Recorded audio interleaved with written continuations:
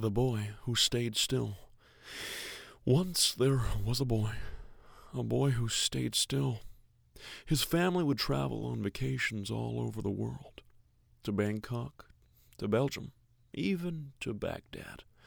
However, when his family went away, he would stay behind, in his room, and stare at the white wall.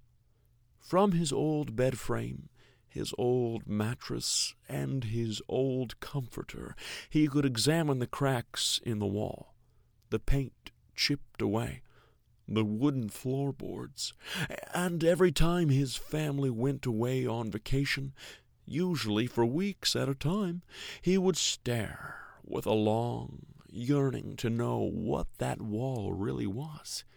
He grew so intimate with the wall that he knew every scrape, every mark, every part that composed it.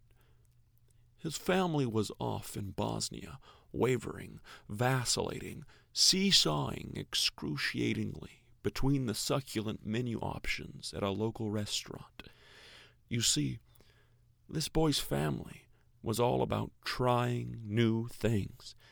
They had been all over the world, eaten all different kinds of food, seen amazing things, and had amazing adventures and experiences.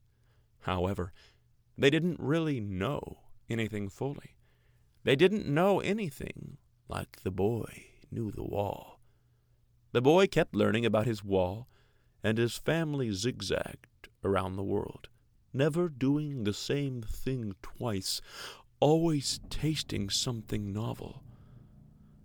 When the boy was older, that's my garage door opening, if you're wondering.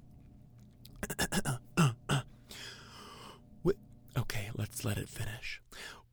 When the boy was older, he listened to his family one Christmas sharing all about... What?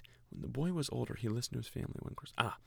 When the boy was older, he listened to his family one Christmas sharing all about their... They were sharing all about and about all their different trips. They went on for hours, with endless description and detail. Finally, there was a long silence. The boy spoke up and said, "I've named my wall Jerry. Jerry the Wall." His family stopped eating. His little sister, with a half-eaten meatball in her mouth, let it drop back onto her plate. Then aliens attacked. Since aliens attacked, we'll never know what would have happened next.